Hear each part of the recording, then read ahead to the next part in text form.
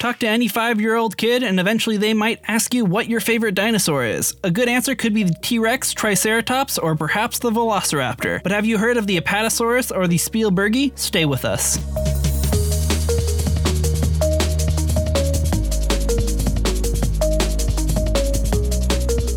Welcome to Explored, Explained, Experienced Shorts, the show where we talk all about the fun facts and trivia of science, art, pop culture, and everything else that makes up the wonderful place we call home. I'm your host, Caleb Wildman. Most people have watched or at least seen part of Jurassic Park or the more recent Jurassic World, the series of movies from the 90s and early 2000s and now late 2010s, with one film still on its way. It shouldn't be too big of a surprise that while based in reality, most of the creatures on screen were exaggerated. For example, one of the most threatening but popular dinosaurs that the characters have to face in each of the movies is the Velociraptor. While still threatening, this creature in real life would have been much smaller. One expert describes the Velociraptor to actually be around the size of the present-day large turkey. However, Steven Spielberg, director of the first 2 Jurassic Park films, was excited when a genus of dinosaur in the same family was discovered that was a closer match for the animals seen in his films. This specific type of Utahraptor grew to around 20 feet long, had the telltale curved claws on their toes,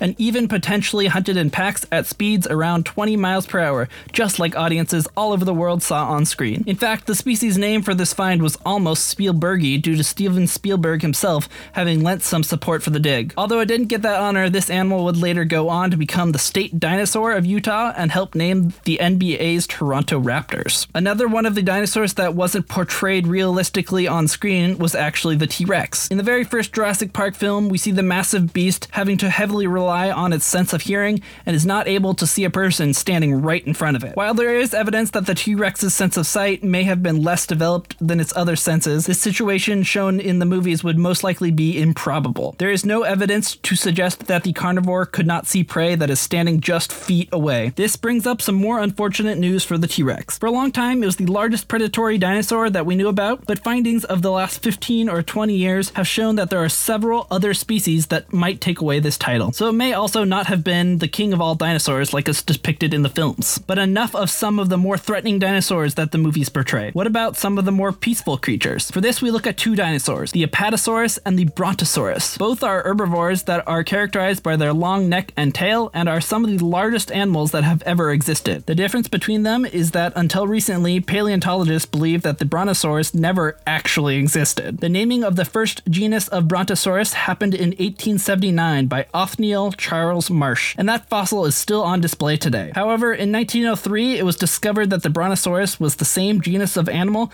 as the Apatosaurus, which had first been described by Marsh in 1877, a full 2 years prior to the first Brontosaurus. In cases like this, scientific rules say that whichever name is older is the one to be used going forward. This stood true for 112 years until 2015, when a study found that the original fossils had just enough differences to be considered separate animals. Researchers found that although very similar, the shape of each dinosaur's neck and vertebrae were slightly different, and therefore the Brontosaurus should be brought back to its former status of having been a real dinosaur. Discoveries like this are happening all the time, as there are more paleontologists now than there ever have been before. At one point, it was rare to find a new species of dinosaur, but now one is uncovered almost every single week. Also, what was once a small field of experts is now expanded to utilize the knowledge of a wide range of specialties. Neurobiologists, material scientists, and engineers all might work on an exhibit to show how dinosaurs moved,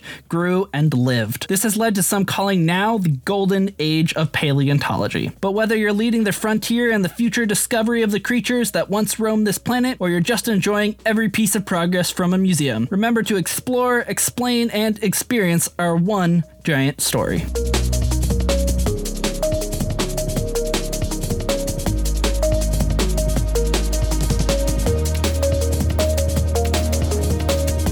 Thanks for listening to our episode. Sources for all the information in this episode can be found in the show notes. If you like this one, please leave us a review on Apple Podcasts or wherever you get your podcasts. Also, find us on social media on Facebook and Instagram at the username Explored, Explained, Experienced. Join us next time where instead of exploring some of the mightiest creatures to ever walk this planet, we celebrate Pi Day by having some fun with numbers and seeing how they explain our everyday world. I'm Caleb Wildman. This has been Explored, Explained, Experienced Shorts.